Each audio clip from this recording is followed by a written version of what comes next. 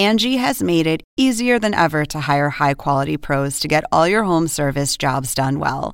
Just bring them your project online or with the Angie app, answer a few questions, and Angie will connect you with local pros who match your specific needs. Or book a service instantly at an upfront price. So join the millions of homeowners who use Angie to care for their homes and get your next home service job done well. Download the free Angie mobile app today or visit Angie.com. That's ANGI.com. This episode is brought to you by Shopify. Whether you're selling a little or a lot, Shopify helps you do your thing, however you cha-ching. From the launch your online shop stage, all the way to the we just hit 1 million orders stage. No matter what stage you're in, Shopify's there to help you grow. Sign up for a $1 per month trial period at shopify.com/special offer, all lowercase. That's shopify.com/special offer.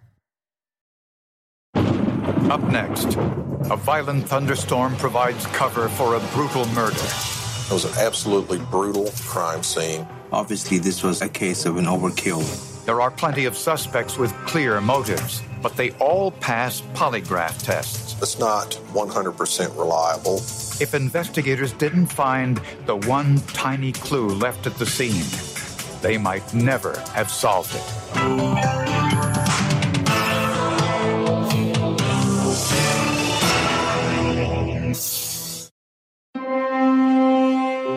The real estate development business in Texas always seems to be active. Darrell North, a manager for a multi-billion-dollar development company, had no shortage of work. Darrell North was in charge of building budget suites for a company out of Las Vegas, and he had been in charge of building several in this area. Darrell had a reputation as a fair-minded boss who set high standards. I asked a subcontractor, was Darrell hard to work for? Was he mean? And he said, no, he was not. He said he expected quality work. I've seen Dad fire numerous subcontractors over the years. My dad had the ability to get his point across very clearly. He's very pointed. He was very direct. Darrell was always punctual. So when he didn't come home from work one day and didn't answer his phone, his family was concerned. When I got to the job site, it was after 11 o'clock at night. The lights of his trailer were on, and his car was out front, and I knew his car hadn't been moved because it was dry underneath his vehicle, and when everything else was just drenched. The door was padlocked. His son knocked on the door, but got no answer. I climbed up on the rail with a flashlight, trying to shine the flashlight into that dark office, see if Dad had a heart attack or something had happened. Mark saw his father on the floor. I saw Dad laying against the door, and he was just laying face down, not moving. Paramedics and police declared Darrell North dead at the scene. He'd been stabbed repeatedly. Blood was spattered everywhere. It was an absolutely brutal crime scene, as would be typical with any case where there's multiple stab wounds. There was a tremendous amount of blood. There was blood in 2 of the 3 rooms. It was obvious a life and death struggle had taken place. There was also a hole punch that was discovered in very close proximity to Mr. North's body that was bent. That would lead me or any other investigator to believe that either Mr. North may have been struck with that hole punch or Mr. North may have struck his assailant with that hole punch. There was a trail of blood from the filing cabinet to Darrell's body, then to a desk. On top, police found a machete, the type used to clear brush from construction sites. It was perfectly clean. It actually wasn't blood-soaked, but we didn't know if it might have been used and then cleaned off and placed there. Darrell North's secretary told police there were normally 2 machetes in the trailer. There was a second machete that had gone missing. Police assumed this was the one used in the attack. The extra wounds on the back of the head, which almost decapitated him, indicated a tremendous desire to make sure that the person was deceased. Daryl's wallet was still in his pocket. Nothing had been stolen. There was no sign of forced entry. This and the level of violence indicated a very personal crime. Out of the 40 cases that I worked, this was the only one that had that type of rage exhibited. Daryl hired many contractors, so his decisions could either make or break some of them. Someone's anger had spiraled out of control, but police and Daryl's family had no idea who it was.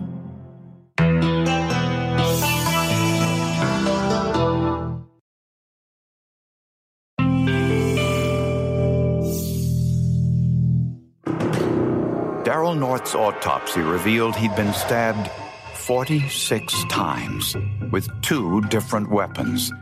A clear case of overkill.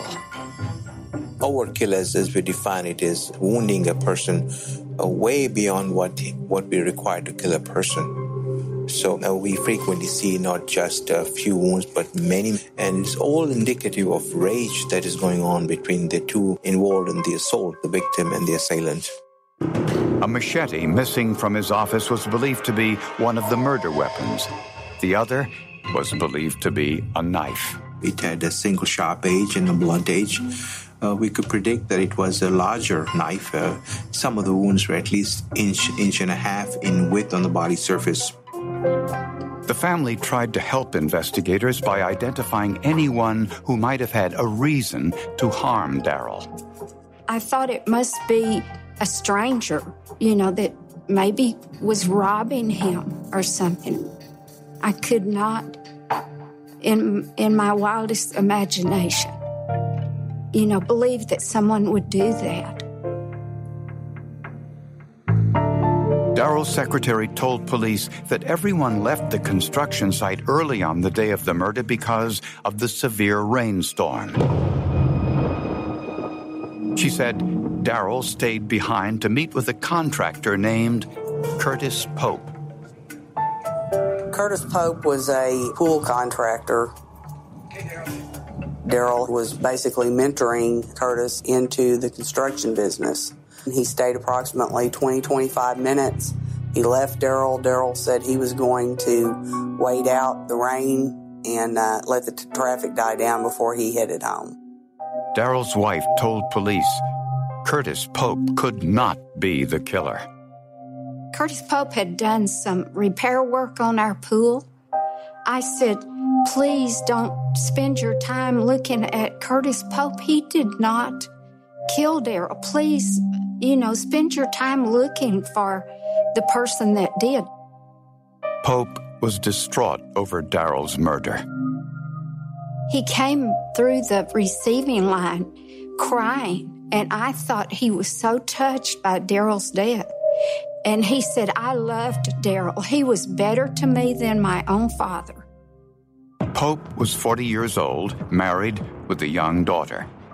He did, however, have a police record consisting of arrests for petty theft.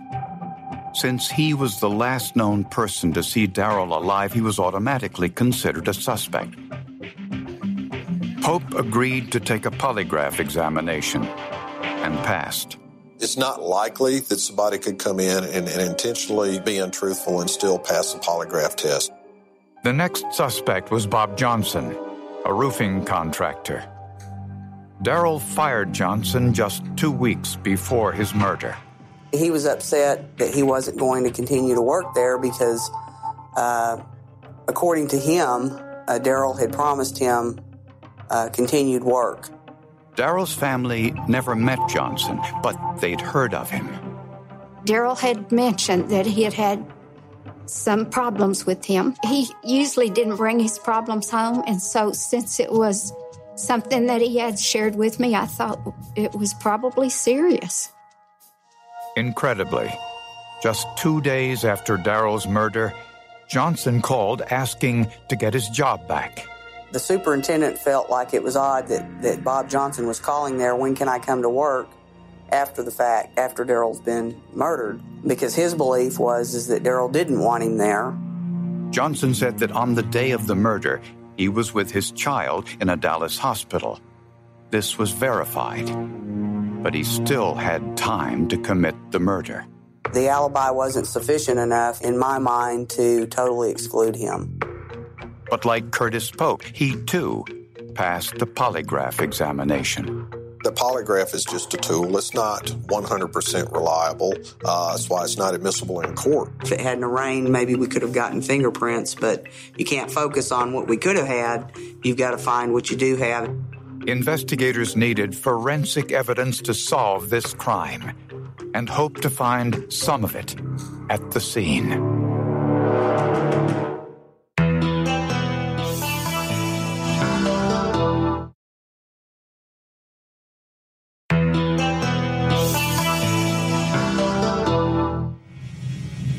Daryl North's murder was so violent that forensic tests were needed to make sense of what happened. We had numerous types of blood stains. They included passive blood drops. We had smears, transfers, and frankly, there was so much blood that you'd be hard-pressed to try to classify some of it as to how it got there. We took many samples. We took 23 samples of blood from various different parts of that crime scene. They first had to determine if all the blood had come from Daryl North. When the assailant is wielding a knife and he stabs a victim, oftentimes that knife blade hits bone and it stops. And oftentimes the killer's hand continues its movement and it slides down the blade and can cut the assailant. The other clue they looked for was shoe prints. With so much blood, both the killer and the victim would have stepped in it. Crime scene technician Jim Varnon found several shoe prints and tried to enhance them with a special dye. Amino black works because it stains proteins, and it's applied to protein stain, in this case a blood stain.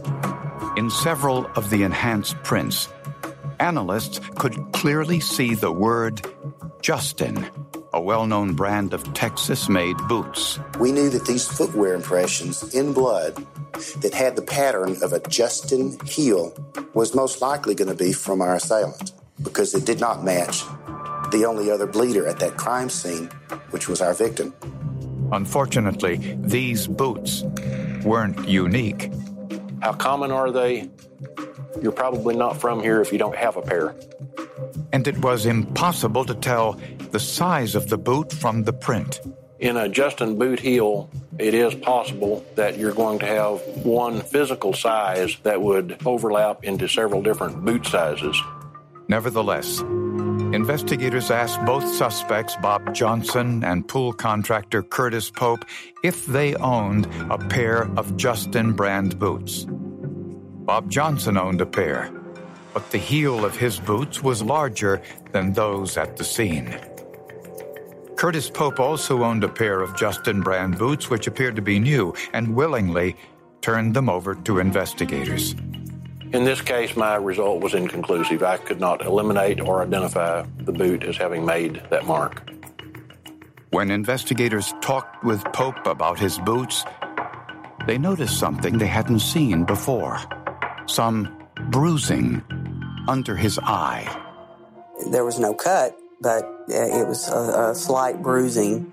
A background check revealed Pope's business was faltering. He had a reputation of just not being very good at what he did as far as the construction of these swimming pools. Pope's business records indicated he was deeply in debt, wasn't able to pay his suppliers, and the only big client he had left was Daryl North. If Daryl fired Pope during their meeting, it would have been the end of Pope's company. Pope's finances were in terrible shape. He was on the fine edge of disaster all the time. With a warrant, investigators searched Pope's home computer and found something suspicious. Someone on that computer had visited a website on how to beat a polygraph and had in fact paid money to download a book on how to beat it. As testing continued on the bloodstains on the floor of the crime scene, Investigators noticed one blood drop on Darrell North's pants that they had previously overlooked. There was a vertical drop on the back left pant leg of Darrell North while he's laying on the floor. The shape of the drop was perfectly round, meaning that the origin of the blood was stationary and hit the fabric at a 90-degree angle.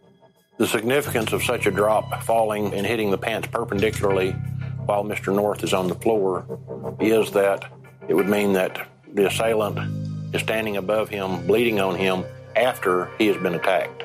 So it puts a sequencing to the events. Max Courtney cut out the stain and submitted it for DNA testing. Investigators found 5 other drops of blood at the scene, perfectly round in between Darrell's body and the door. And I said, why not let's just test these 5 particular drops of blood that we know or we feel like didn't come from Darrell North. Test confirmed. The blood was not Darrell North's. There was only one question that remained. Who left the blood? One of the 2 suspects or someone else?